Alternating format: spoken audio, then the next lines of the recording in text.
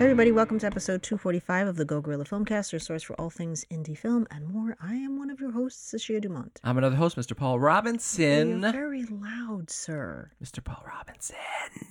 We have headphones and mics. Yeah, No need to scream. but how else are you going to read my Jesus enthusiasm? can hear you at this point. It's a lot. It's a lot. Jesus. Um, Oh, Jesus. There's a meme that has that in there. So we both... Jesus Christ. Oh, yeah, You're Jesus thinking of that. Christ, You're yeah. thinking of the kid. Jesus Christ. Hey, kid, want to have a staring contest? Love that kid. Anyway. Yeah. No, we watch things and we're here to talk about it. Yep. We did. We watched what we said we were going to watch We did. And then last night. And another thing. No, we didn't watch it last night. I mean, we watched several things. So, yeah, I guess that's unless something's happened. I don't know. I haven't seen anything in the news, but I haven't really been looking hard either, but nothing popped up Right. to me. Tom Sizemore died. What? Yeah. When? I think yesterday, or maybe the day before. I saw it as a headline on my Apple News feed. But Yeah. fucking Tom Sizemore died? Why was this not... I mean, I know he had issues with drugs and shit, so... Yeah. Because he was kind of young, so... Wow. Mm-hmm. That is crazy. Crazy. So, it's going to All be right. a lot less of him in Tarantino's films or whoever. Yeah, he worked with him a couple times. Wow. I wonder what did it. It had to be something either chronic or His sudden. health. So, yeah, his health probably wasn't that great with all the drug abuse. Turns out drugs are bad, okay? Wow. All right. I mean, I'm not going to sit here and be like, oh, I'm the biggest Tom Sizemore fan, but he was just in a lot of shit when I was growing up. So he was like an actor that's like, oh, crap. Yeah. Yeah. Well, that sucks. What a way to start the episode. Yeah. Thanks for that. Uh, Anyway. we can only go up from here. I guess so. So I love how I'm like, has anything happened in the business? You're like, no. I mean, Tom Sizemore died. It's like, well, that is something, sir. Yeah. The Oh, disrespect. I forgot about it until you said. That was he was the Heidi Fleisch one, right? Wasn't he the one that was with Heidi Fleisch? Oh, yeah, I think so. Yeah, I think you're right. That was it. I think it was him. I feel like I confuse him with someone else, and I can't think of who that other person is, but I'm pretty sure it was Tom Sizemore that was with her. Anywho's, we talked last week. We did talk last week. Shut up. We had made a recommendation that came with a warning. Trigger warning. Trigger warning. You know how everybody loves those. No, I guess somebody would require a trigger warning for that for sure. But we weren't necessarily giving one. Trigger warning But free zone. the warning was just that to go in knowing that your investment was for naught, because the second season was not picked up. Right. Right. Fucking yay. So several things that happened here on why I didn't really jump onto the show. The first one was when I immediately saw the title for Kindred, I thought it was the film Kindred, which we had filmmaker on for that. Mm-hmm. So I was like, I thought maybe they put the movie on, because we had Joe Marcantonio on, who was the director for that. Mm-hmm. Then I was like, no, this looks different. The girl on it looks completely different from the girl that was on the poster. So I was Did like, they recast it and remake it? Yeah, I was like, did they remake it? Like, why? Why would you? And then I realized that this is an adaptation from a book that I actually do remember from my time in the library. I do remember the book kind of going in and out a lot. Mm-hmm. So it was like one of those top tier books that everybody was reading.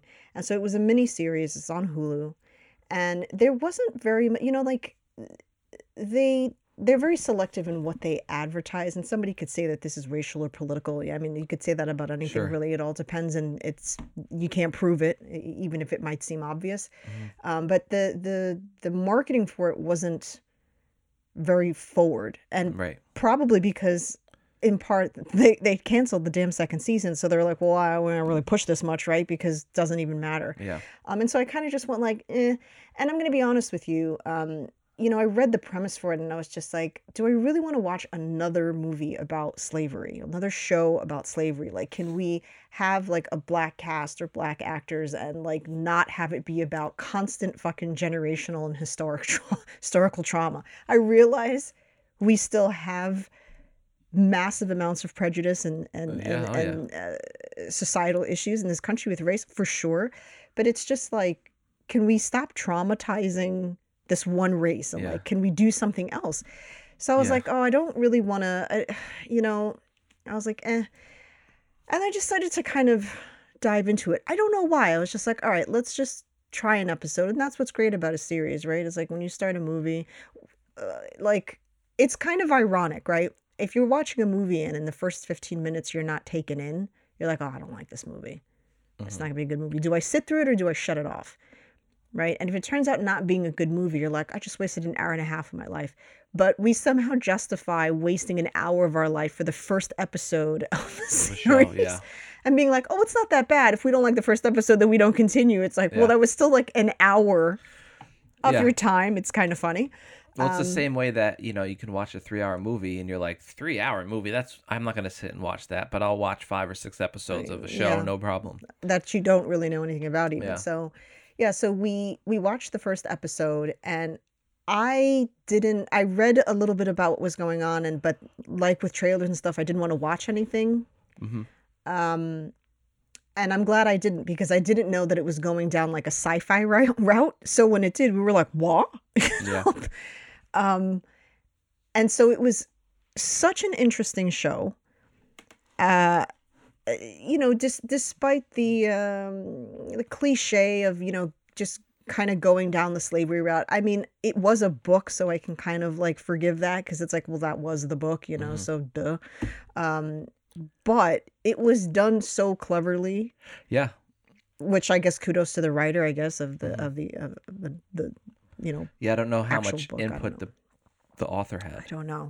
I don't know. So this was really, it was a really interesting show, and I have to say, I'm glad I didn't know that it had gotten dropped, because I wouldn't have started it. Yeah. But also at the same time, I hate that I got invested in this show only to find out after, because we didn't know. We started watching it and then I was like, oh, this is actually really interesting. And then once we started hitting towards the last episode, I was like, there's no way this shit is wrapping up. I was like, oh, you know, Aces, season 2. And then, you know, like a dork, I went up and was like, when season 2? And they're like, hi, this has been dropped from Hulu. And I was like, I mean, the cliffhanger of all fucking greatest cliffhangers. You're like, whoa. It left us on one of the worst cliffhangers, like the best worst cliffhangers.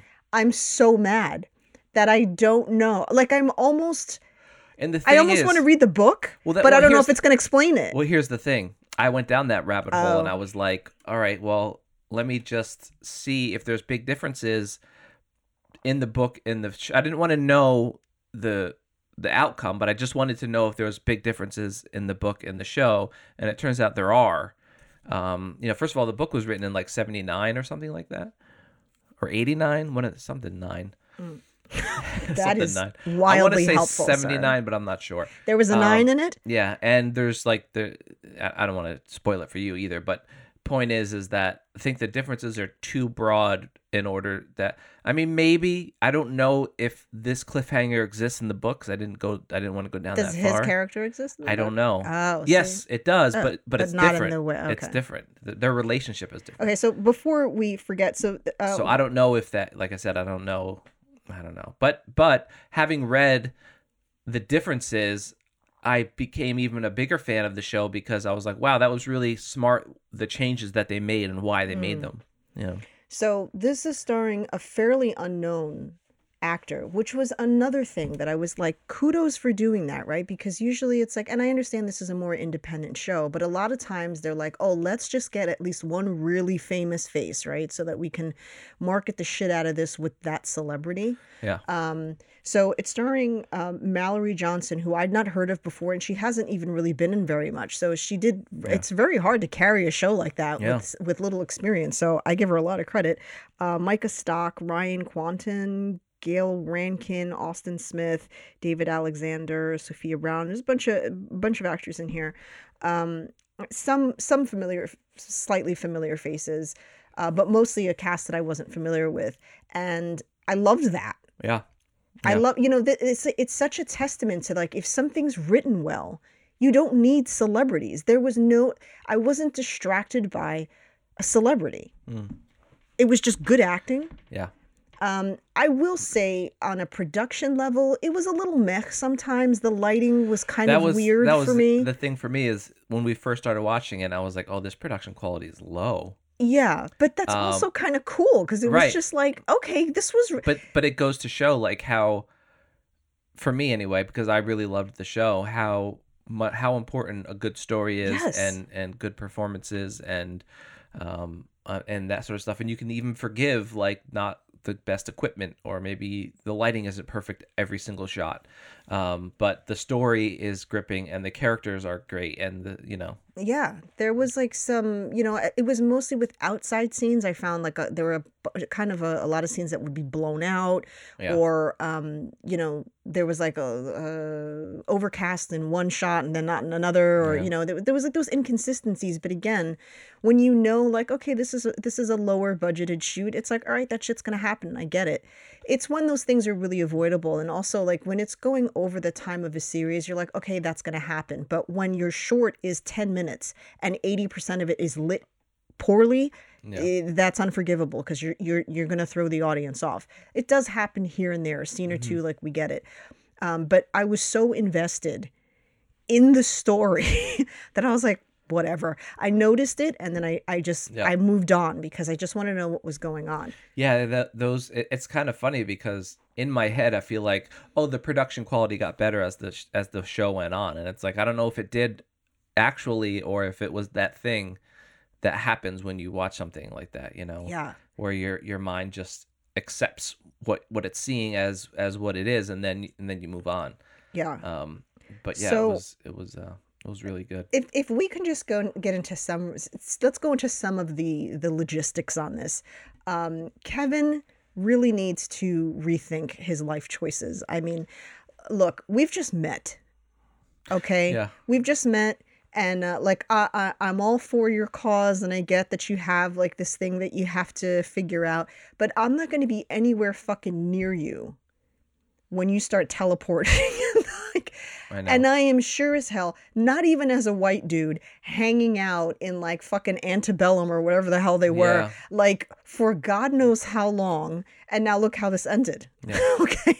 So like, I appreciate it. And obviously he had to do it for the story to continue. But I was like, who the hell would do this? I mean, you have to be really fucking charming for me to go back into the Deep South during fucking slavery, and just like chill there, right? And then knowing that if you do get stuck, even if she's able to like turn around, it's going to be years, because I thought that was really kind of interesting. So cool.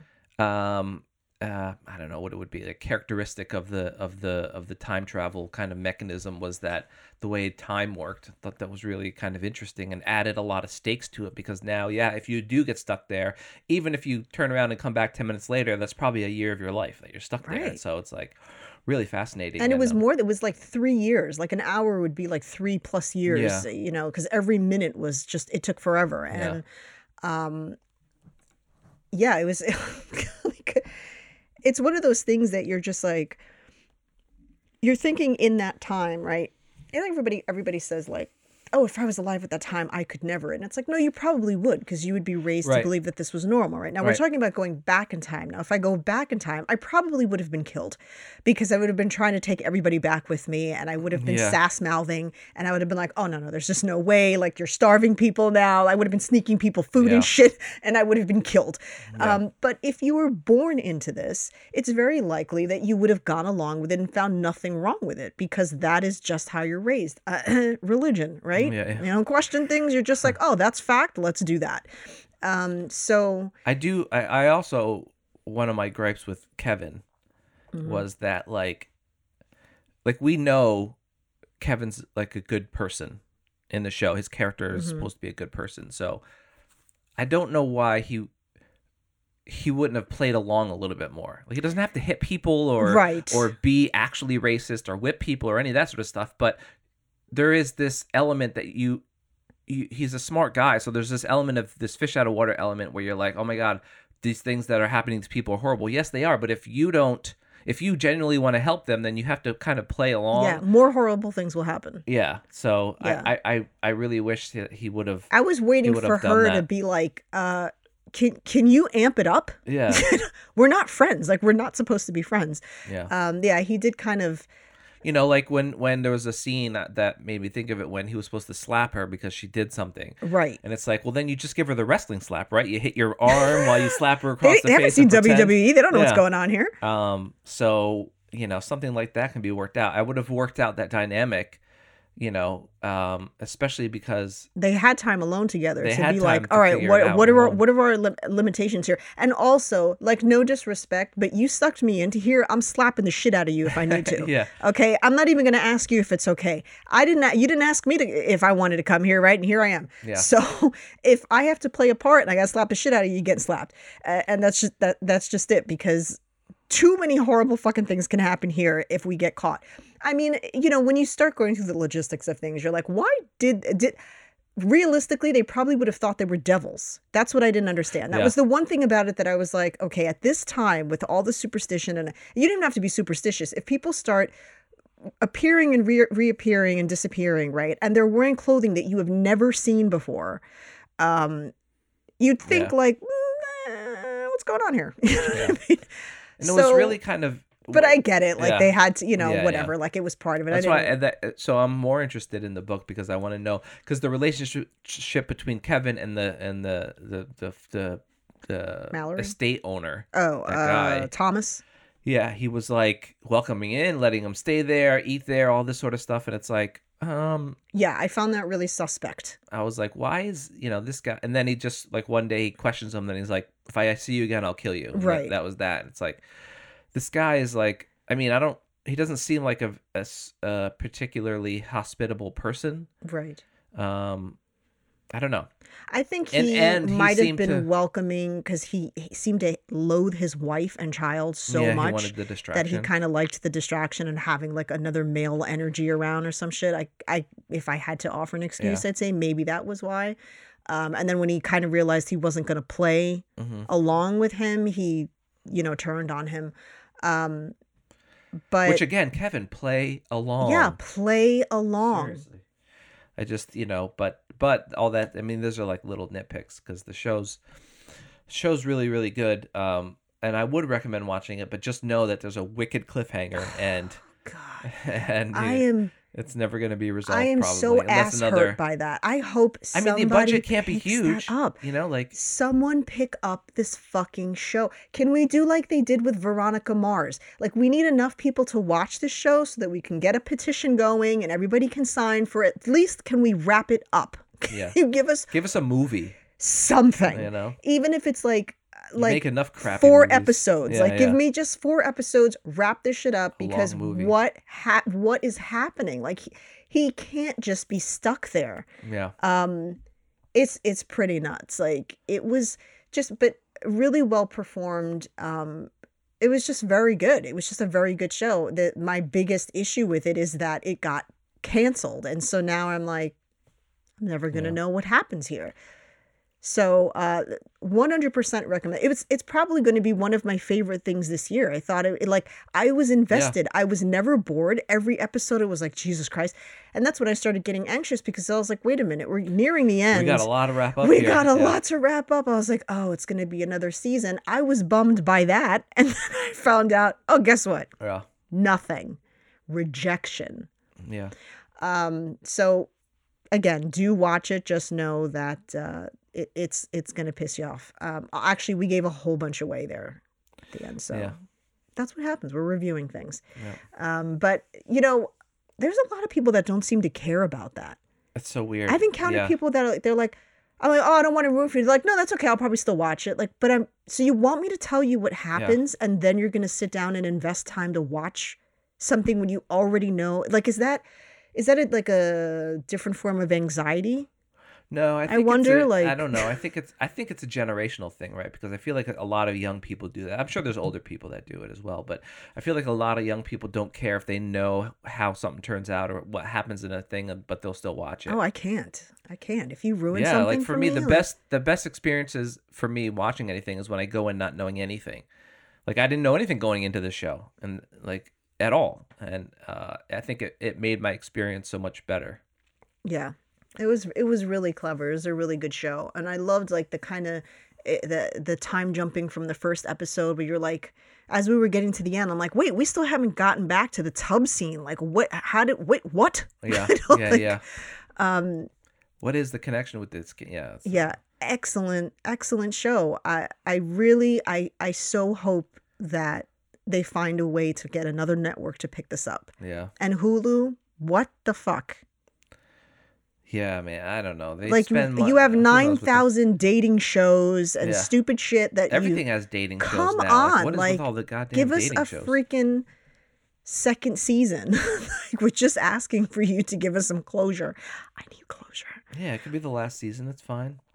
We might as well just jump straight into the next Netflix show. Another thing that I just like.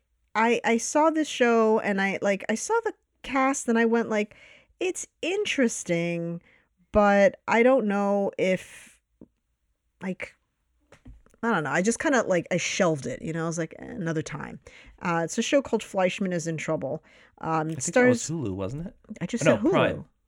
No, it's Hulu, buddy. Oh, I thought you said Netflix. I said Netflix? Yeah, Sorry. I said no, I meant, that's why I said going right back into it because it's the same. Yeah. The same things. Another Hulu show. This is a good one. Mm-hmm. Okay. But still, like, give us a second season. And I think one of the main reasons why I was kind of like sort of sitting back with this show is, I'm going to be honest, I'm not a big Jesse Eisenberg fan. Well, this one I don't think is really set up for a second season, but no. I'm saying like give us the second season of the other show. Like you do make good shows, right? Yeah. And then they make garbage, so it's like why spend the money on it? Anyway, Jesse Eisenberg, I kind of agree, but I am probably a bigger fan, although I'm not a huge fan. But I do feel like I'm not a fan. I just tolerate him. I guess. The niche of what he does, he's good at it. But he has a very narrow niche. Incredibly. Which I'll get into plays why. Himself. And we've seen him live as well on stage. So it's not just like from film. So Claire Danes, Lizzie Kaplan, who I'm a huge fan of ever since Masters of Sex. I've always like kind of, liked her. Mm-hmm. And Adam Brody. So there's a bunch of other people in this too. And all the kids and everything. Things, but I like Claire Danes, but again, like I don't like rush to see things with Claire Danes. It's like, okay, Lizzie Kaplan is probably like the main reason. If she wasn't in this, I probably would not have watched it or saved it. And I think she was a massive part of why I liked the show, honestly. So I was correct to make such an assumption. Jesse Eisenberg for me is like, first of all, he has such a distinctive voice. Yeah. He has such a distinct like addiction and just a sort of kind of the way he raises his words in a way. He's got that like quintessential neurotic Woody Allen way of talking that it's like very fast, very anxious, very high strung kind of personality. I believe he is, as an actor, I believe he is experiencing the emotions that the character calls for. The problem is that it's always filtered through Jesse Eisenberg, and he's not able to kind of really step outside of his natural mannerisms and speaking patterns and whatever, and because they're so specific. Well, yes and no. So he does that fast-paced thing that he does. I don't know if those are his nerves or like how he transfers into actor mode, and that's like something he brought with him like a tick. And that's become part of the characters, because I've seen him in interviews. He is a bit more subdued, and we met him in person, and he could not have been any less interested in interacting with anybody after that play. We took a picture with him. It literally looked like we were fucking hostages, all three of us. He wanted out of that. Yeah. He didn't And I say don't a blame him for word. that. Yeah, he's not a very friendly, outgoing person. He wasn't a dick, because he could have been like, fuck you, I'm not taking a picture. Like, he gave us the picture, but he begrudgingly and just wanted out. He had his bike with him. It was like, I want out of here. So well, yeah, I mean, just to be clear, it was after we watched a play with him and Kunal Nanjiani. Kunal Nanjiani, right? Did I say that right? Nair.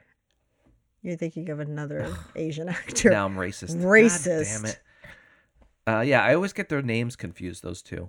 Always. Well, they're Always both those K two. and N, right? I think so. Anyway, but it was after the fact. It was after the thing, and they usually come out and greet. And he did that. He came out and took pictures with people and was talking. So it wasn't like he was going somewhere and we were accosting him. It was like, no, he did that, but you could all. tell like at the suggestion. Nair, yeah. Why do I always think Nanjiani? At the suggestion of like his representation or manager or something, was like, look, you don't have to stay long, but you're gonna have to go out there and give them at least 30 seconds, take 5 pictures, and then you can leave. Kunal was like, couldn't have been great. Any fucking happier like to introducing meet people. Himself like, yeah, we know who you are. He was like, hi, I'm Kunal. We're like, yeah, we get it. That's why we're here. Yeah. He was so sweet. And, you know, like I said, he wasn't a dick, but you can tell he's a very introverted person, and he doesn't like being around strangers. And I can totally understand that. I'm an introverted extrovert. Like people either. Yeah, I'm an introverted extrovert. So I'm not quite as extreme as him, but I get that. Like when people go, come over, we're having this, you know, a thing, and I'm not going to know anybody there. I'm like, I don't want to do that. I don't want to get to know people. Yeah. And then when I'm forced into those situations, I'm usually like, oh, this person was cool. But for some reason, like going in, I'm kicking and screaming. Yeah. Meeting people are like documentaries to you. Yes, exactly. Meeting strangers is like your documentaries. It's just like, I don't want to do this.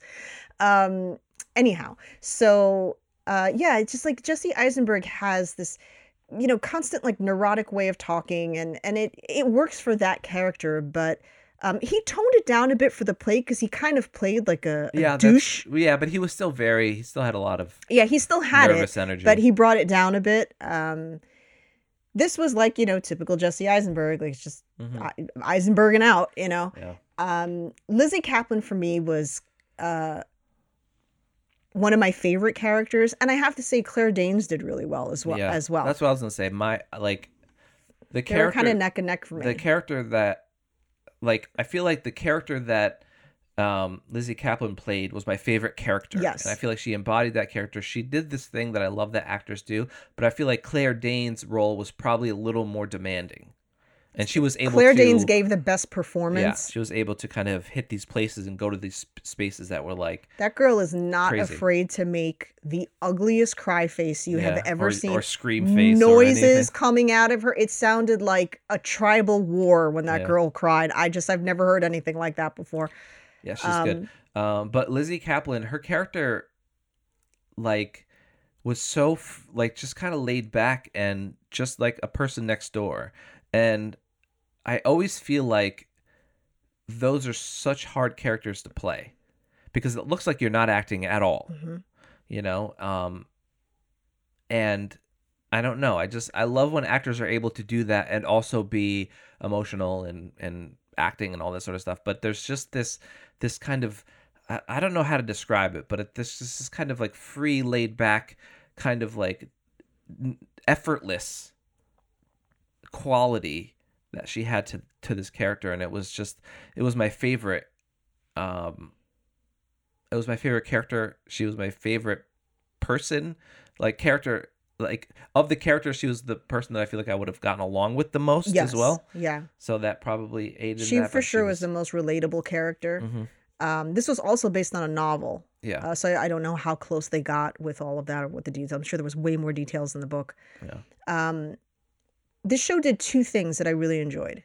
One was that in one of the scenes in particular, people were actually fucking eating. Yeah. And when everybody says to me like, nah, you don't understand, right? It's, it's because people get full. You gotta, don't eat. This is Hollywood. You're probably used to that shit, especially for the women. All right. Go in hungry. I mean, we're not doing this scene for 5 hours. It's a quick scene, right? We got to get everybody's angles, bing, bang, boom. We got a wide shot and okay. Like if in between those takes, the camera's not on you, you're going to spit that out, fine. But put the food in your mouth and chew it. Yeah. Pushing it around on the plate. Yeah, versus pushing it around on the plate. It's Looking at you, so Big Bang obnoxious. Theory. It's so obnoxious to me. And it made that scene, the scene of them in the diner together, it made it that much more relatable because they're actually eating and, who doesn't want a grilled cheese? I mean, come on. Who doesn't want a grilled cheese? And I don't mind a tuna fish sandwich. You wouldn't eat it, but I would. And so it was just like, seeing people actually eat their food and you believed it. You believed it. You believed that these people are actually sitting here, they're conversing, they're having their lunch as opposed to just pushing their food around, waiting to kind of deliver their lines, which is what that usually feels like to me. So I really appreciated that. Right. Secondly, what I really loved about this and what I loved the most about it was that it totally fucking tricked me. I completely took the bait, and I am not ashamed to admit that. I completely took the bait on the one-sided narrative, right? Yeah. And 75% of this show was from the perspective of Jesse Eisenberg's character. And we are going through the entire show basically, for the most part, siding with Toby because we're like, yeah, we see it. Look what's happening. He's got the kids. She dropped, who does that? Who drops the kids off and, without saying anything in the middle of the night? And she's got her phone off. And look, he's pinged her next to where this asshole is. And look what's happening. So clearly there was an affair going on and all this stuff. And then Kaplan's character comes in to just sort of solidify this theory. And, and you ran with it. And then in the end, they went, hi, remember how there's two sides to every story? And then there's the truth, right? Yeah. So there's everybody's perspective, and then there's what's actually going on that you'd have to be able to humble yourself for a moment to go oh, wait a minute. Is this the best situation to be in and to put your children in? No. But is parenting while manic smarter? No. Right. So it was interesting. It was really interesting to me. That's the ultimate theme of the show, right? Because you have that actually happening, but then you also have that Christian Slater's character who wrote the book from the one perspective. I totally forgot he was in this for a second. I was like, what are you talking about? He wrote a book about a divorce from one perspective, which is hit me over the head with the with the theme there. But I thought it was super smart. I thought the dialogue was well written. The characters were really well fleshed out, and I know sometimes that can be hard going from a novel or a book to a movie or show. Obviously, a show you have a little bit more latitude because you have more time to tell that sort of thing. But yeah, I think being the whole the two sides to every story kind of thing was so genius, and it did a thing. Forget that. That was what was so brilliant about it, was that at no point was or was I thinking, okay, I will say one thing. However, I will say one thing. From the beginning, I was like, why hasn't he contacted the police? I did say that at first. I was like, okay, if I'm calling, you're not answering. These are your children. What the hell's going on? I would have probably called the police and been like, something's going on. So I found it a little bit weird that her family wasn't contacted or. Yeah. Wait, did she have family? I don't remember. We met his, but I don't remember about hers. No. Wasn't she orphaned? Yeah, her grandmother raised her. Her grandmother raised her. Her grandmother raised her. Okay, that's right. Okay, so maybe the grandmother's not alive. So, so she wouldn't have family. But, it's why did I not question? I mean, I did question it, but why did I forgive that he allowed his feelings to be more important than the potential danger? And then we find out she was in danger. right? That had he put his ego aside for a second and actually walked into the apartment when he did go to the door and then was like, well, fuck this, because my ego's been hurt and it's been put in jeopardy. So I'm going to walk away from you. Meanwhile, on the other side of that door, she was literally having a manic, losing her fucking mind. You know what I mean? And it's just like, hello. Yeah. And then also the whole, like, I really loved that with the Christian Slater character, that perspective was one-sided, because not for nothing, how many times does this happen to women? How many women, there's a divorce and they're left having to take care of the kids most of the times, and the fathers just move on with their life, and I'll see you here, I'll see you there, but they're not actually, not all fathers, we understand that obviously, but this happens a lot to women, and we don't question that. We're like, well, yeah, you're a mom. But for him, it's like, oh, this poor father. Meanwhile, it's like, he's a fucking doctor. Like, he has money to get babysit. He had the babysitter and stuff like that, right? Like, I felt like a lot of the stresses were self-inflicted. Mm-hmm. Yeah. Yeah, there's certainly no good guy or bad guy, or good person or bad person in this. They both made mistakes, and they both, I think a lot of people can side with him more because you do spend more time with him. And I think the show, I do think the show expects a lot from somebody watching it, which is fine. But, we only see Claire Danes' character being rude and upset and mean. So because it was his perspective. It was his perspective, right? And so I think that when the show, I don't want to say it's disingenuous, but it's setting that up, and it's making that point. But at no time was it like, did it show you even a glimpse of the fact that she may be suffering? So, well, at the end, at the end. But I'm just saying before that. So it's not like. But I think that was intentional. I think that's what was smart about it, was that which one of these characters. I mean, also it's the book, so they have to follow the book. But so let's just reference the novel then, right? That it was smart to follow that character because it tricks you. Right? I would like to think in my day-to-day that I would have questioned the other side more and been more compassionate. But I found myself, because we were living with Jesse Eisenberg's character and we were there with Toby all the time, that and it's like, oh, well, he's a doctor, so he's he's this moral compass and all this other stuff. So you find yourself siding with him and never really thinking, like, how did we get to this point? Even the one time that I mean, there were a couple times, but the one main time for me was during her birth. When I think they pulled a mucus plug or something like that. I think that's what had happened and induced broke her water. Yeah, that's what it was. I like in that moment. Yeah, I was like, hold on. Yeah. And as a doctor, you can know if someone did or did not do that. And it's like, how do you not have this person? And then, but that's the thing. That's what's so brilliant, right? Is that you start to go back into those scenes and you start to go like, he had so much compassion for his patients, but not for his wife as a patient to someone else, right? That he as a doctor should be able to go like, wait, what just happened? Yeah. And be compassionate with her. I think it was pretty obvious, from when they had shown her not wanting to engage with the baby. I was like, well, she clearly has postpartum. But then they skipped over that and kind of just went straight into the business aspect when she went back to work. So they were very clever at making it seem like she just had this disconnect with her child versus the fact that she had postpartum and that there was this very large portion of time where she was stuck with this kid and feeling the way she was, and then also a lot more going on than there was a lot more going on because she was dealing with the depression of what she had experienced medically for that birth. Here's what I didn't understand: why the hell they had a second child. And I kept saying this through the episode. Why, after that first experience, would you ever have a second? And then at one point she had even said to her friends that she wanted a third, but Toby said they didn't have the time or money or something like that. Toby had said that she worked. Why? Yeah, because she worked too much. I'm just like, there's no. That I found kind of weird. I couldn't imagine her character wanting to have more children. It's a little bit like, it seemed out of character for her, Yeah. but whatever. Yeah.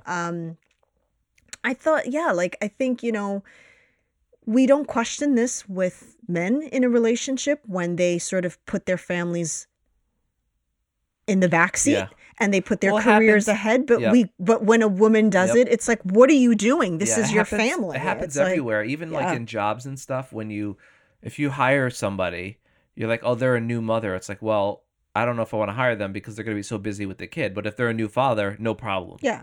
You know? Because you already know that in most of those cases, of course not all, but in most of those cases, the brunt of that responsibility is going to fall on the mother. Yeah. And so that was interesting. It was interesting that they both wanted to further their careers, and it was a constant tug of war over who got to be home Yeah. more. Clearly he loved his kids and he wanted to be a good parent. So I didn't at all think that he was a terrible person. I just thought it was so interesting how, everything seemed to be very one-sided. And I thought he was so mean to Lizzie Kaplan's character too. Yeah. I'm like, why are you friends with this guy? Because he was really disrespectful Yeah. to her.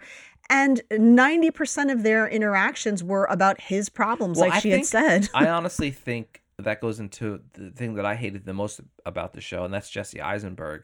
And not that I hate him or I think he's a bad actor. I just think that this role was much too nuanced for him, because I think there's a way to play you being frustrated with Lizzie Kaplan without seeming like you hate her. But I feel like the way he played it was like just completely. He came off like a pissant. Yeah, but I feel like a stronger actor could have possibly played that part, played Possibly, yes. those things a little bit. He has better. he's there's no gray area with him. He's black or Yeah. white. He's either on or off, and he doesn't have the ability to kind of go into the That's what gray. I'm saying. Like that was the biggest issue with the Yeah. show for me was I felt like if you put a strong actor in that role that can play those subtle nuances, that this show probably would have been one of my favorite of the year. I mean, it's a top show for sure, but I feel like it really would have brought it over if that character, if Toby had been played by a stronger actor. But I don't want it to sound like I'm throwing shade at Jesse Eisenberg because he does his thing well. So I just don't think it was cast well, that part. Let me ask you this: did you dislike him as much as you disliked Josh Radnor? Because let's get into that fucking character.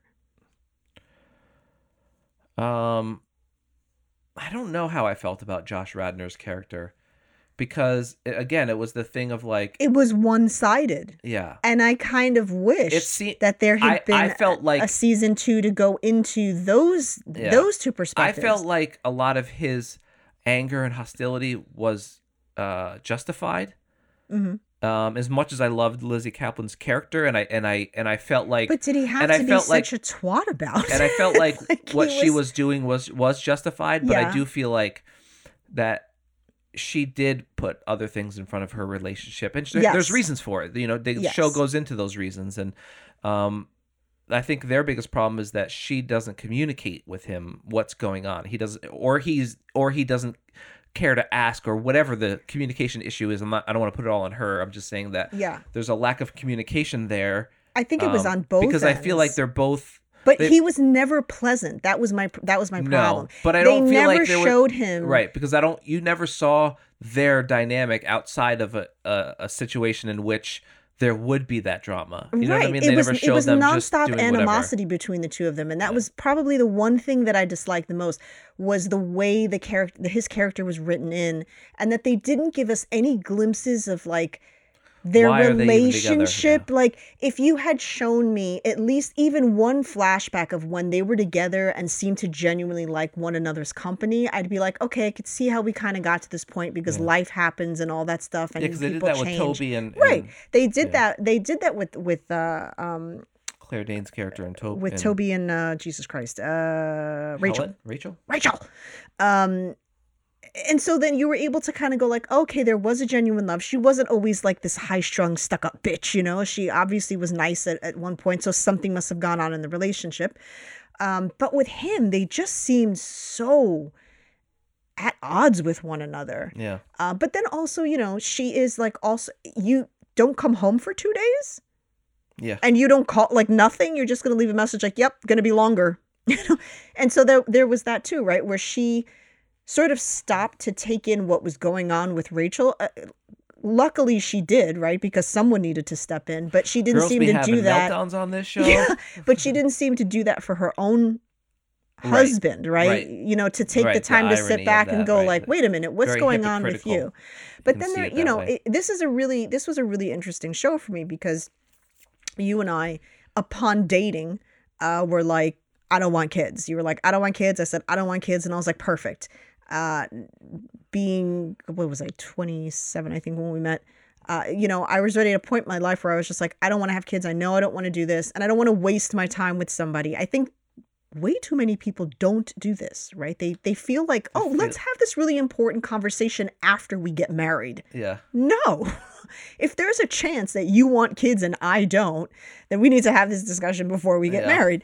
And so like people do change their mind, but usually when it comes to kids and stuff, it's you can change your mind, and I understand that, but like this show was such a shining example of me, of the type of parent I think I would have been, right, if I had gone for the whole like, oh, you're gonna get married and then you have kids and that's just Lizzie what Kaplan's you do. character? Yeah, I would have been so unhappy. Yeah. Because I like that solo time. I thrive on it, you know, and sometimes I just like, no, like there would have been too many moments in my life. And I did, you know, help you raise your child. And so it was like, that was a very big decision to make. And so that's how I knew I didn't want to do it for myself. It's different when it's somebody else's kid, even though I was very much parenting, once that kid starts reaching teenage years, you're like, oh, I'm free. So now when the question came in like, oh, do you want to start all over again, this time with a baby? I was like, hell no. Like, I never want to do that. And that was the thing. It's like, you see this a lot. I think that it's a topic that it kind of gets, people hiss at, you know, when a parent says, I love my kids, but if I had the chance to do it over again, I wouldn't. Yeah. I think it's a really honest, you know, because your life completely changes and you never get to be that version of you again. Yeah. And so she was dealing with that crisis, right? Where it was like, did she love her children and her family? Yeah, but she missed her. Yeah. Losing your identity. She lost her identity, and she sort of and she very much lost her purpose when she had a family. And so then it was, you know, it was also that conversation of the husband sort of being like, hey, this is what we signed up for. Like, how can you not love this? Yeah.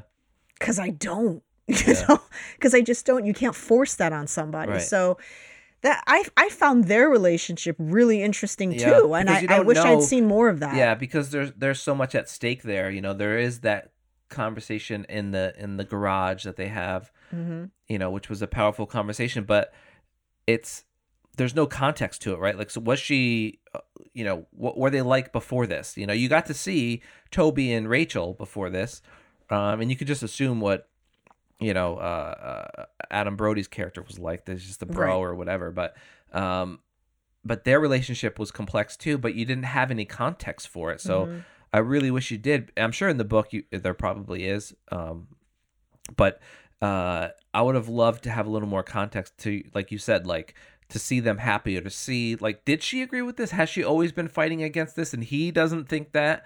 Because from his point of view, he's like, what are you doing? Like, this isn't normal for you. So has she been playing along this whole time, and has she meant it or whatever? So it's it mirrors what Rachel's going through. You know, it's similar. It's not obviously exact, but it's the whole thing of like, you're in a situation where this isn't like what you wanted or what you thought you wanted, or there's other underlying things from your past that are affecting where you are in your life right now and dealing with it. But the stakes are higher because now you have kids and you have a family and you have a marriage and jobs and all this sort of stuff, you know. So she's obviously not as driven as Rachel, but I don't think anybody is really, or should be. But it was a really good show. It snuck up on me. It was great, yeah. Just like Kindred. I just thought like, I'll start watching this, and this is a show, I mean, I know it's based on a book, but it's the type of show that I'm so glad that was made, because it just shows that there is a market for strong character-driven shows. Yeah. You know, because there's no time travel or special effects or sci-fi or love triangles or whatever. It's just a story about. Well, yeah, I guess sort of. But the basis of the story is just about these friends and what they're all going through, essentially. Because this story is from Fleischman's perspective, but written by Lizzie Kaplan's character. So, right.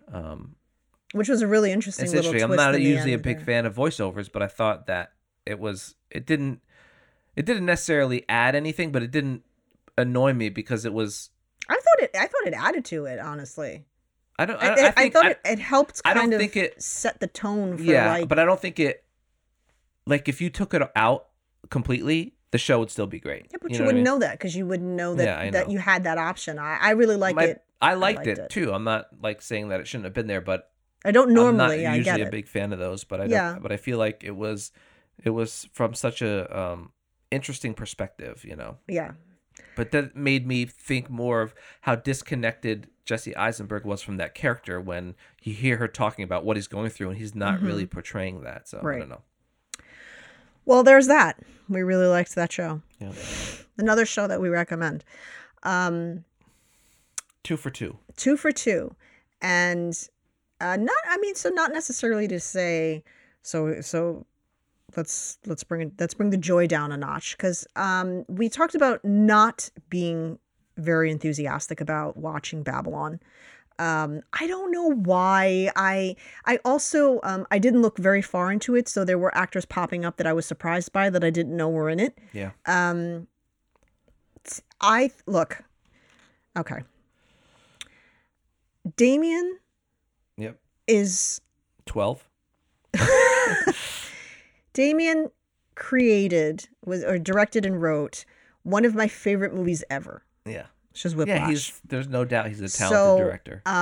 I did see La La Land. I didn't love it, but it was one of the, I'm very weird about musicals, especially musicals. Like if it's a straight musical like Chicago, right? Where, there are obviously narratives and then they break into song. I'd seen Chicago, so I guess it was a little different when the movie came out because I'd seen so I knew what to expect. Mm-hmm. But like Moulin Rouge, like that kind of stuff, I'm like, God help me. If it's not like, I don't know. There's lots of musicals that I do enjoy. Little Shop of Horrors, Chicago, Grease, to name a few, were my favorites. Hamilton. For growing up. Hamilton. But that's not a narrative. Yeah. That was a play. That's not the same. What are you talking about? So I was like, not with La La Land, I was like not rushing to see it, but when I saw it, I was like, oh, it was entertaining. It was entertaining, but it was not Whiplash for me. But it was well written and directed and all that fun stuff. I covet that film so strongly that I'm like, look, I'm gonna watch it. I'm gonna watch what he does, but it's like freaking Sixth Sense with Shyamalan. Like, I don't know that you can ever match that movie. Like, it was so fucking good that I'm always like in Whiplash mode when he makes things. I don't think that it is possible for him to make a film that does not have like a banging fucking soundtrack. If nothing else, he is brilliant with the music that he chooses. And I'm a big jazz fan, so Whiplash was really good for me. And Babylon, there's songs that I want from there. Yeah. It was the soundtrack was beautiful. Loved it. So good with the movie. Everything, edited where he would pick up the pace with music, and so good. So good. I really expected to dislike this movie, and I don't know why I thought I was going to dislike it. I did dislike it. It was entertaining. I just didn't love it. I would never watch it again. Whereas, like, I've seen Whiplash like probably 15 times. Yeah. Yeah. For me, this film but was that's it. It didn't feel like 3 hours, right? We went like, oh, it's 3 hours, but I didn't feel like there was a lot that I liked about this film, and there was a lot that I did not like about the film. I feel like at the heart of it, there's an interesting story there. So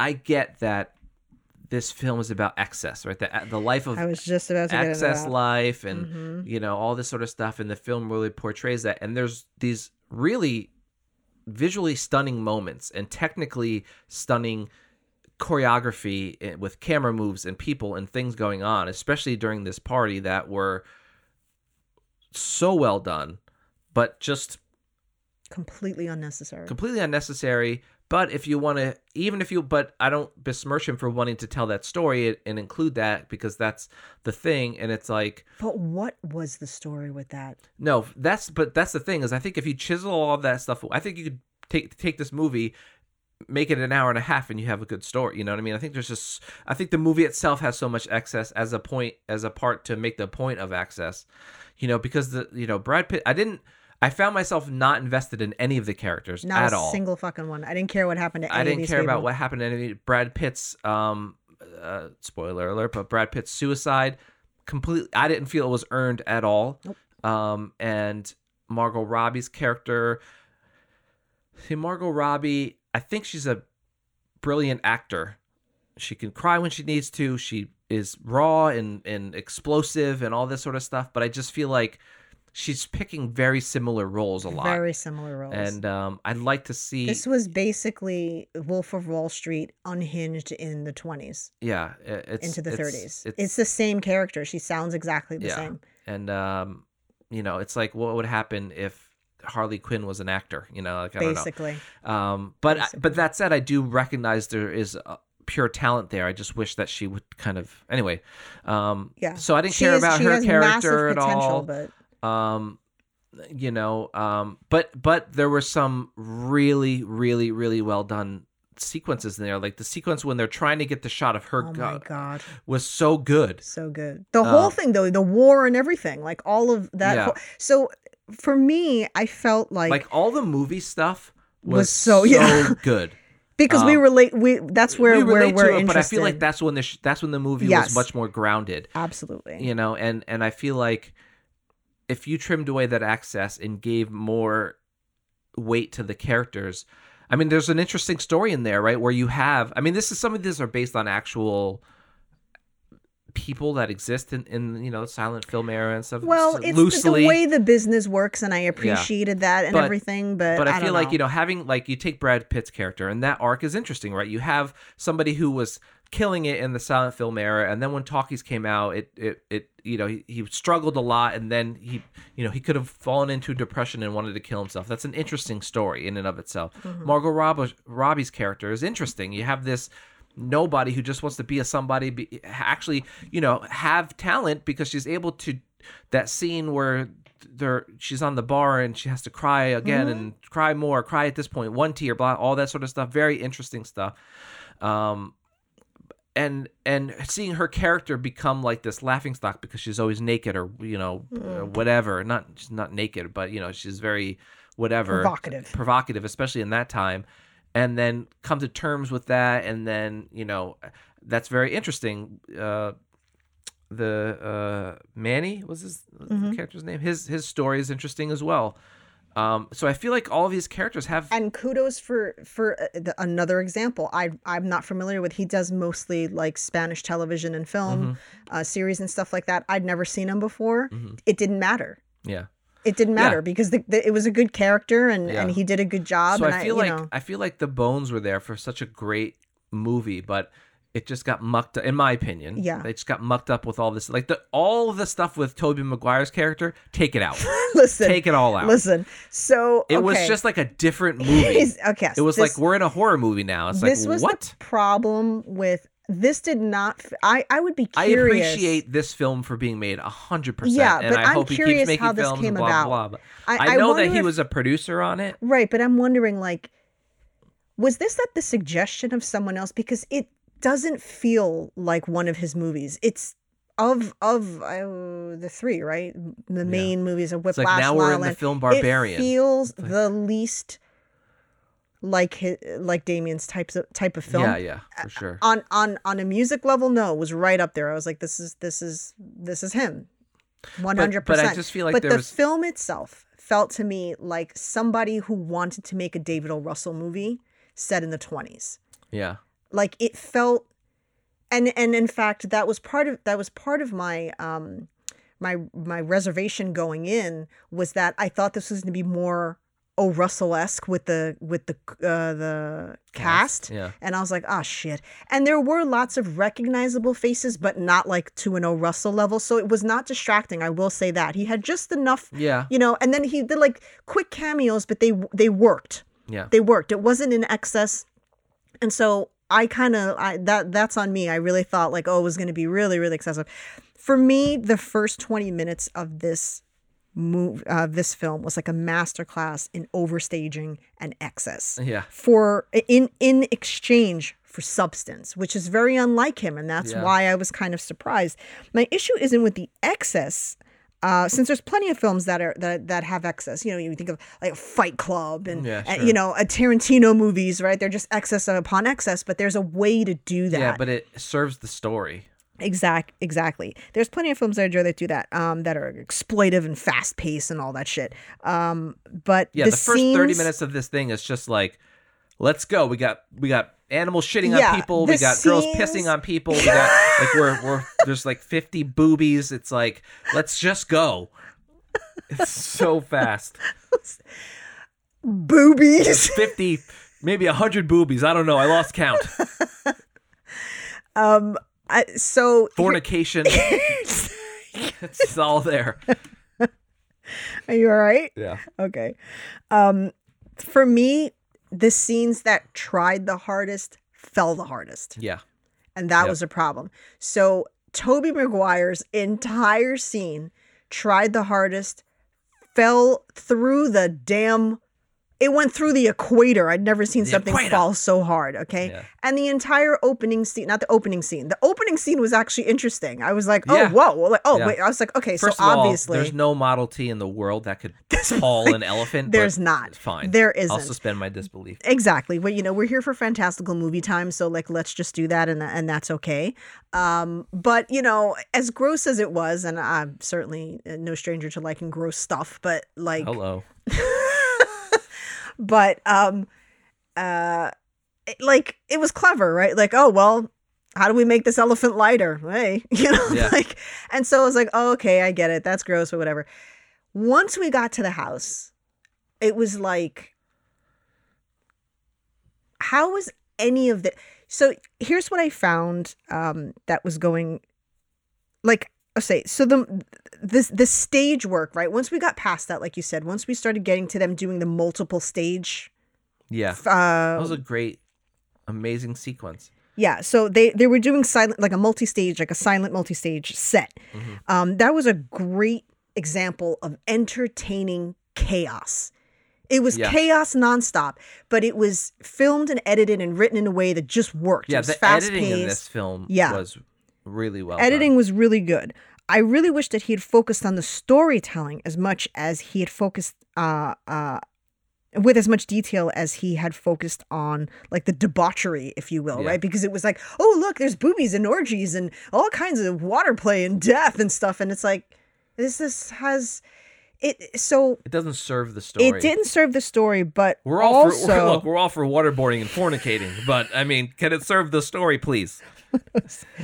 I felt like the opening scene was good. But then it was immediately deflated by like kind of the directionless excess, because it was excess, but there was no direction to it. There wasn't any direction to it, but within the confines of the chaos, I thought technically it was well done. Watching how the cameras moved, and you had it like the logistics of those sequences alone must have been like on another level of having to come up with that and choreograph it and figure it out. Like, but it's completely unnecessary. It's completely unnecessary. And also, Flea. Yeah, that I didn't really. This is like when RZA shows up in things. Yeah. Like Flea, come on. Anyway, so one of the issues, I had a couple issues. One of the issues for me was something like the accents. Yeah. Made no sense sometimes. Like they went in and out, and then they kind of didn't match the time. It was really weird. It was like, I was like, are we supposed to be, I know this isn't like, an autobiography over here, but we're talking about Hollywood, yet nobody really sounded Hollywood. Everybody had like, and I realized that things were put, I don't know. It had a very modern kind of sensibility. Yes, to it. very much so. But the characters kind of felt But that displaced. yeah. And so I found, like, especially in the party scene, that he had the actors walk through the excess, but not engage it. Right. Right. And that's literally what was Margot happening. Robbie's character does when we hit the party the second time after. Sort of. But she's also like her connections, no, she does the first time, her connections with people are split seconds, right? When in the choreography of the dancing and all that stuff. But she doesn't actually really connect with anybody. And neither Right. does Brad Pitt. He literally had to walk through the excess and then sit down, and then he leaves it because there's like, oh, this girl's dead. Yeah. Then we're gonna. But there was never an engagement because it had nothing. One thing had nothing to do with the other. Yeah. Nothing at all. It was two completely different movies. That crazy opening scene didn't even match Tobey Maguire's scene. Those were two completely different fucking worlds. And I was like, what Hollywood snuff film are we in right now? And what is he taking? Because he looks like he died 14 years ago. Yeah. And was maybe being kept alive. Like, I was like, what the hell is going on? It was the most, I think, probably one of the most displaced scenes I have ever seen in a movie. Jesus Christ. Jesus Christ. Yeah. And like, listen. I forgot. I knew he was in this, and I totally forgot. And then I was like, Tobey Maguire's another one. Tobey Maguire gives me Tobey Maguire, with the exception of Brothers. Was it Brothers? Brothers? Was that the name of the movie? Yeah, he was My great Brothers. in that. I mean, I always have a soft spot in my heart for him because of Spider-Man, but that's it. It's Peter Parker. It's always Peter Parker. Like, he doesn't, I don't know, like, he doesn't work a lot. So he does, yeah, but he doesn't. I'm curious as to why. Like, is he a jerk? Does he not want to work a lot? I don't know. I've seen like videos of him when paparazzi. Yeah. Doesn't seem like he seems very Eisenberg, probably worse than Eisenberg to me. I don't know. He definitely doesn't like the paparazzi. He does not look like a very friendly person. So that whole silent film, that, like, once that got introduced and getting her to when you start to realize that she isn't just a beautiful face, like that she can actually act and she's good at this, was very, very interesting. And the director for that, the woman who was directing that scene, like, her character was really good. That's Damien Chazelle's wife, by the way. Oh, is it? Yep. Interesting. I didn't know that. Yep. She did so well. I really like. Has she has she been in a lot of stuff? Yeah, I think so. Her face looked kind of familiar, but I didn't know why. That's why I looked her up, and I was like, "Where do I know her from?" And then I couldn't find her at first, and then I was like, and then it was like his wife. I was like, "Oh, interesting." That was really. But she was in La La Land. She's been in all the stuff. That was really. I don't know. I really liked. I liked that scene, that whole sequence. I thought that was really good, and then having to pick the camera up and the light, losing light, and then getting that scene. Like, and that's what I said. All the movie stuff was so well done, but like.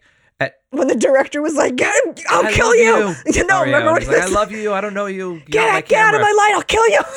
I was like, we totally understood. Like, and that made so much sense. The Wolf of Wall Street guy, when they were just trying to get that damn shot. Oh my God. I was just about to get into that. Yeah. Getting more and more crazy. And I thought it was just so hysterical. With the sound guy and stuff. And then, it's always so curious to watch these things and think, my God, yeah, there was a time, right? Because there weren't handheld boom mics or boom poles, rather. You had to go. Boom mics actually invented by a woman, by the way. Oh, look at you. Woke. Just saying. Because when I watch a film, I like to go through the IMDb and look at all the trivias. One of the trivias was that Damien Chazelle's wife, the director, was based on one of the first female directors who, I forgot her name, forgive me, but who the character she was based on was one of the first female directors who invented the boom mic. Interesting. Because she wanted, and so I thought that thing with the boom mic and her not being in the place was kind of like. Then I thought back and I was like, oh, it's kind of like an interesting way, because there was a problem. An homage. Yeah. To that sort well, of, I mean, what I found crazy about it was like, we didn't think at the time that there wasn't just a boom pole that somebody was standing out of frame for, that you had to run up 2 stories up and down to, and then it's like, Or hey, that can we if you're move too this? And it's like, loud- sure, we're going to need 30 minutes for me to have to take this whole rig down and move it 2 inches to the right, and like that whole thing was really interesting. And Or then that also if the you- poor bastard inside of the booth. Oh my god! But the fact that if you're too loud, you could actually blow a physical piece of yes. hardware, like a transistor, like it would blow like a circuit. So interesting. So crazy. I mean, then this was 20s and 30s, well, the 30s at this point. It beautifully written and directed in that scene also was the fact that we were laughing at how hot that room was, and we're like, look at this poor bastard just sweating, and at no point are we like, wait, he could overheat in there, and does, and then you're like, oh shit. And then what did we say immediately after? Was he rolling though? Because I'm thinking, can you imagine after all of that, did he even get the shot? Which is horrible, but I'd imagine was part of part of the thought process back then. Everyone constantly walking in despite the red light being on. The guy and doing that. I mean, I was he a producer, right? The Wolf of Wall Street guy was one of the producers. And I wasn't keeping track, but she must have done that scene in the show 20 times, but it never felt boring or repetitive. But it was always the same problem over and over again. But but he kept it interesting and he kept it going. And yeah. I think overall, like, the film was exorbitant for the sake of being exorbitant, which aside from a split moment at the end in Pitt's like kind of pining, seemed to hold zero weight to the rest of the film. Like, it was just like, whatever.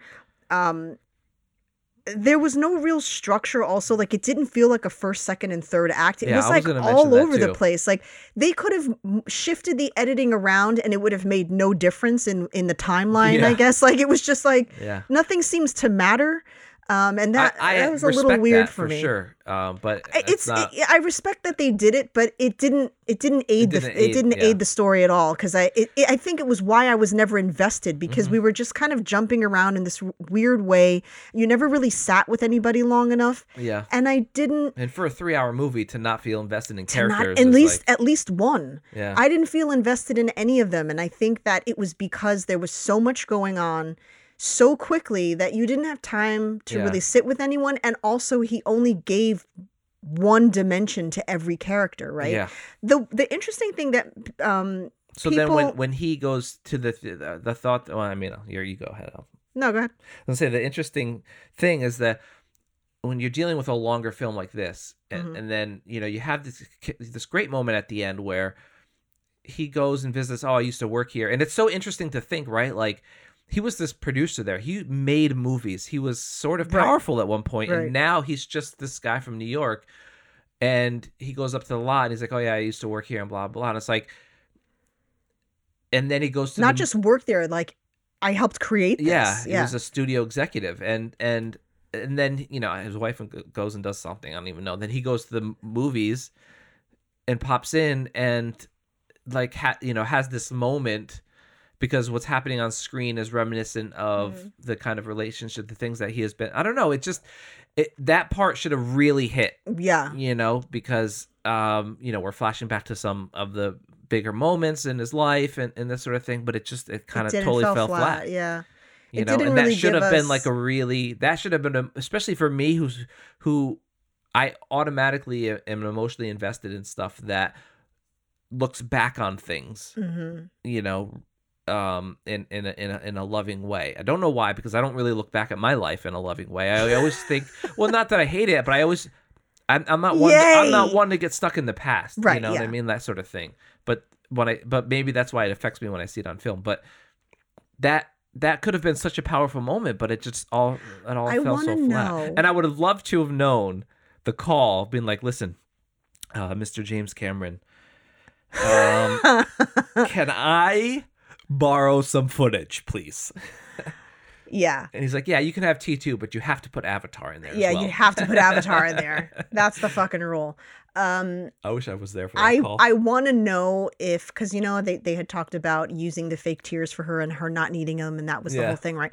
Like, because at the end, his tears, Manny's tears, did not move from that section of his face. And I'm like, was this intentional? Was this supposed to be like kind of a little bit of a jab? Because it was part of why I didn't I wasn't invested in the emotion of it. I was like, why are his tears not moving? They're just plastered on his cheeks like that. And then he's just like making his face look like it's crying. Yeah. But it's not. It was kind of like, yeah, I felt like that moment was supposed to be really impactful, and it just wasn't. Yeah. I will say, though, I was never bored. Even in the moments where I was going, what in the actual Maguire is going on here? I was still like, okay, let's get to the next part. I never was just like, you know, it was entertaining. It was a very entertaining movie. It definitely was like 3 or 4 movies in one. This was definitely an example of him, like, he did Whiplash, he did La La Land, he won an Academy Award. Yeah. This is totally a blank check movie where they're just that's like, why I'm saying that's what I'm wondering, like how much, like, but how much of that was actually his doing, or was there influence? Like, here, look, we're going to give you this amount and just fucking go crazy. We need a film that is excessive. There's a pandemic, you know what I mean? Yeah. Like, I don't know. 'Cause I mean, this came out last year or whatever. So yeah, I mean, it didn't really fit him. I didn't dislike it. I thought it was still entertaining, but it didn't really fit him. It wasn't my favorite of his. But like I said, I was never bored. It just felt like 3 different movies, all sort of Frankenstein together into one, and there was no like flow. So that was weird. And like I said, just like the whole Tobey Maguire thing was the most bizarre. I've never been pulled. I have never been pulled left so fast out of. I was just yeeted out of that movie in that moment. I was like, what? Like when they went to meet him because of the gambling debt, I'm like, okay, all right. Also, I don't know anybody in the world who would find Tobey Maguire scary or threatening in any way. I thought that was such the what's his face, the guy who plays his bodyguard. Ethan I thought, Suplee. you know, and why the spitting? Yeah. I hate that. Listen, you are a chronic throat clearer, hawking phlegm spitter, and every time I hear it, my fucking spine tingles. I hate it. And that dude kept spitting, was making me crazy. I don't know if it's my sinuses or what. I don't know. Then that's like, there's an alligator. Yeah. They're in a sex club. There's a guy who's deformed. Yeah, and people are eating rats. Were like I'm like, going what down the thing, fuck? And there's like just some random person shackled up. I'm like, does this person? Are they always there? Does someone come by and feed them? Like, what is? When was the last time this person saw? I'm thinking about this scenario logistically now for some weird reason. I'm just like, are these people just always here? And he doesn't even know what's going on half the time. I don't know. I have to say, one of the main things that I consistently thought throughout the entire film, from that scene and the party scene, was the smells. Yeah. The BO that must have been lingering and just overpowering the senses at that moment, especially in the dungeon area. I absolutely... There's that whole thing was just a no for me. And I don't know what that guy was thinking. Like, let me just get some fake prop money. Like, that'll work. That was your plan. Yeah. Especially back then when it probably didn't look nearly as good. No, you know? I can't imagine it looked even close to. It was just so weird to me. One thing that I did really enjoy also that I'll add was, now I know like we didn't feel that Pitt's suicide was warranted. Well, I don't know. I'm not going to say I don't feel it was warranted, but it wasn't earned. Oh, that's right. Okay, I'm sorry. That's what you said. It wasn't earned. But something that I think might have been missed was that, maybe it's just me. Maybe I was thinking too deep about it, right? So when he gets the call that, I forget the child actor's name that played his producer or whatever he was to him. He gets the call that he finally kills himself because he'd been threatening to do this through the entire film, it seemed. His response was not actually sorrow and mourning. The first thing that he says was, he was the first person who believed in me. I'm not saying that verbatim, right? It was about him in that moment. That he had lost somebody that was good for his ego, not so much that he was sad that he had lost this person, that this person had killed themselves, which then I felt was a connection to the scene where he was being laughed at, that his performance was being laughed at, because in that moment he was having to show genuine sincerity, and I don't think he'd ever done that in his life. So when he had to, in a talkie, convince an audience that he loved somebody, it didn't sound genuine because he didn't actually love anybody as much as he loved himself. Yeah. So there were moments that were kind of deep in there that maybe could have been lost, that people were just like, oh, he got laughed at because, you know, he was a has-been. It's like, no, there was more to it. It was that when there was not audio, he was able to convincingly play a role. The issue wasn't that talkies took him out of film. It was that he didn't have the passion as a human being, not as an actor. He didn't have enough passion as a human being for other people to convincingly play a character that loved another person. Right. And that was what was so funny about it. That was the thing about his character is like, when he killed him, the idea is, and maybe I read it wrong, but the idea to me was that he killed himself because his career was over and he's no good without his career, right? He's the whole thing. But at no point did I feel like he cared about what he did at all. So why is losing that such a big deal? He cared about his ego. He cared about being relevant. He didn't care about acting. Acting but meant even nothing that, to like, him. to me, was just kind of like, I didn't even feel like he really cared about anything. I feel like he liked the chaos and the excess. That is what he was the one who was in charge of all that shit in that party, right? That was his, that was all his doing, right? So when he lost that, he didn't have any chaos. I mean, the man was married, 4 times? I think he went through 4 wives in that movie. Something like, you know what I mean? So he obviously was, I mean, the Hungarian wife, I think she was Hungarian. He married her just off looking at her, right? He was like, oh, go send her 2 dozen roses every day until week. And then he married her and then she wound up shooting him. And it was crazy, but it had nothing. Well, his arm was in a sling, so she hit him. But like, it just, you know, he could not connect with anyone. Yeah. And so there were like really brilliantly written moments in that. It's not that the characters they had potential. It's just the way it was edited. It didn't make for any time for you to actually invest emotionally in anybody. I think he could have done that with definitely Brad Pitt. Brad Pitt and definitely Margot Robbie, but it was a lost opportunity because he was filling so much debauchery in the middle that we were like, can you just get to the story, please? Yeah. Focus on the story. Yeah, Brad Pitt gives this speech to his third wife, maybe it was the theater one, about how what he does matters and what people see on the screen matters, and how if 100,000 people see her, it's a hit. If 100,000 people see me, it's a flop. So I thought that was an interesting thing, that was showing a little bit of like, I love what I do, but that was only after he had heard news about the death, right? You know, so like It didn't feel like it came out of a genuine thing. But if you notice, prior to that, she was trying to help him bring a more genuine performance in how he was delivering his lines, and he was annoyed by it. Yeah, well, that's what happens when women try to correct men. Yeah, I'm like, he's going to say something stupid because there's a gene in you that makes it impossible. Yeah, I don't know. That's the thing. He loved to be loved, but he didn't care if he was talented. He just loved that he was loved, and when he was no longer loved, it didn't matter. Nothing mattered to him because they mentioned like 8 million times that he was the highest grossing actor because he would command the biggest paycheck regardless of how well his movies did. So I don't know. Right, but that's the thing is like,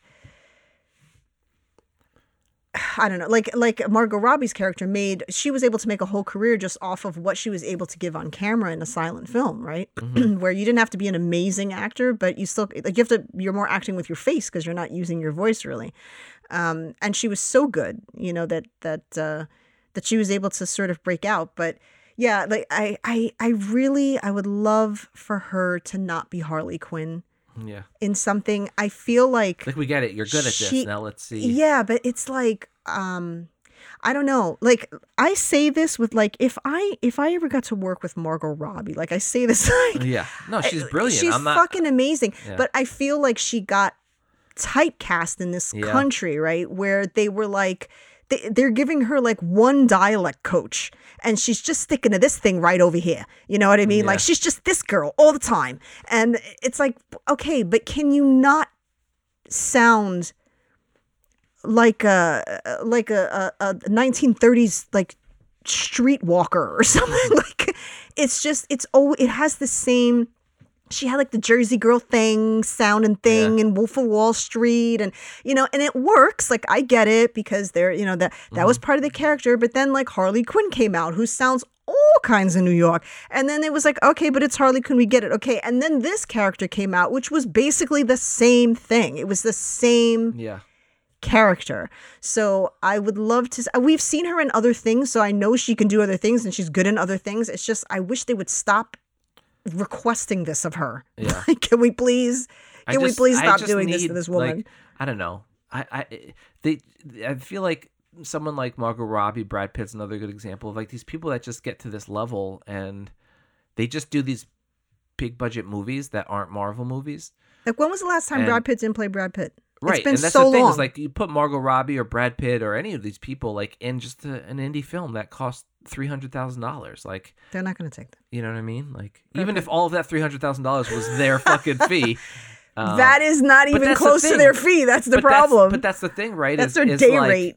Is like, and that's the part that I don't get. Like, we all want to make a lot of money, right? Well, there's the irony, right? Like, there's no world in which Brad Pitt or Margot Robbie can stop acting right now and be set for the rest of their life. They're set. So for them to take a film based strictly on the role is, but there's the irony with Brad Pitt's character and Brad Pitt. Yeah. Does he really care about acting anymore? Yeah. Or is it just like maintaining your finances at that point? Like, Yeah. all right, I need to make at least 20 mil this year. Yeah. So let's just fucking do this. I don't have to invest very much as in terms of character development. I basically play me. I mean, Brad Pitt's somebody that already has an incredibly distinctive voice. We talked about this before when I was saying how his character in True Romance was like one of my favorite, even though it was so small. You know, he can play characters. He's a great actor. It's just I haven't seen him actually put effort into a role in a very long time. Very long time. And I don't think that he's passionate about acting like he used to be. And you know what? Sometimes that shit happens. He's made a lot of movies. Yeah. Maybe he's just over it, and that's okay. You know, it is what it is. It just sucks when you're like, when the whole focus on the marketability of a movie is on the star, and you're like, that star is not even going to give them 100%. That's so ironic that it's just their name that's bringing people in, because the performance is going to be like, whatever. You know, we've seen you do this 100 times. Yeah. It was a weird cast. Some of them I was like, oh, okay. Like Samara Weaving, love her. I love her. I think I would love to see her in more shit. She's really good. She had a very small part. But she was really good. I like her. She's Australian too, right? Yeah, I think she's Aussie. I don't think she's Kiwi. I think she's Aussie. But like, she was really good. You know, I was like, oh, you know, like that was like a pleasant surprise, and I thought that was fun. But Did you know? This is another thing I read, that Margot Robbie's character was actually supposed to be played by Emma Stone. I don't see that at all. She got cast, and then she had to back out because of scheduling stuff, because this movie was delayed because of COVID. But she was originally supposed to be in that part. I don't see how. I mean, he worked with her in La La Land, but she's and then very ironically pure, so I don't know. And then ironically, you could see that in Birdman, Margot Robbie lost that role to that's funny. Emma Stone. So. That's funny. I don't know that I could see Emma Stone playing a character like that. No, I think this part was kind of tailor made for Margot Robbie, or she just owned it that much that it was like I couldn't picture anyone else in it. I could picture someone else in it. Honestly, I think she's capable of way more than the role asked of her. It's just I think that you need somebody that's kind of like very hypersexual, and Emma Stone is very like America's sweetheart kind of. So it's maybe she would have pulled it off. That would have been interesting to see. I don't know. It's just like at face value, it's like Emma Stone. I can't see her playing such a, you know, kind of like over the top hypersexualized person. That seems kind of like, but that's acting, right? I mean, maybe she would have done it. Who knows? Anyhow, it's been an hour and a half of that. Well, it was 3 things, and so ultimately, I guess Babylon, you know, I didn't have really much hope for it. I didn't go in thinking that I was going to like it very much, but it was an entertaining movie. I'm glad I watched it. Yeah, I am too. And, you know, I hope he got a nice fucking fat paycheck for it. I think he's a great filmmaker. I'd like to see what else he does. It's just, for me, it's like Whiplash is in my top 10 favorite like films ever. Yeah. So that's a tough one for me. Like that, we watched that movie in the theater, and there are very few movies that I've been in a theater and that, you see it in movies, right? Where they show a character sitting down and there's like this epiphany that they have, and that's what starts their film career because they're in a movie theater looking up. That's how I was with Whiplash. That movie, I was invested in every second of that movie. Mm-hmm. And the performances were crazy. And I loved that it was like, at that time, Miles Teller wasn't that big of an actor. No. This was a short film that he had done that got picked up and then adapted into a feature. Between the music and the performance, I mean, that fucking film was just the best for me. And so it's hard to, like, I could never really fairly watch something that he does and like fairly judge it, because I'm always like, it's not Whiplash, and I have to kind of be like, Sashia, it's Whiplash. Nothing will ever be Whiplash. You have to let that go. But that's why it's kind of, it's a little bit of a inner turmoil there when I watch his things. Usually we may mention. I haven't talked to you about this prior to this. No. But usually we sort of mention like, oh, next week we're gonna watch this. So I had stuff I want to watch next week. What are we watching? I was gonna ask you live on the air if you wanted to go see 65 next weekend. In the theater? Yeah, in the theater. I really don't. No? Okay, that's fair enough. Can we not stream that? No. It's theaters only. I thought it'd be a fun thing to see in the theaters. But... I mean, I don't like to go by reviews, but I mean, it's not done well so far. Yeah.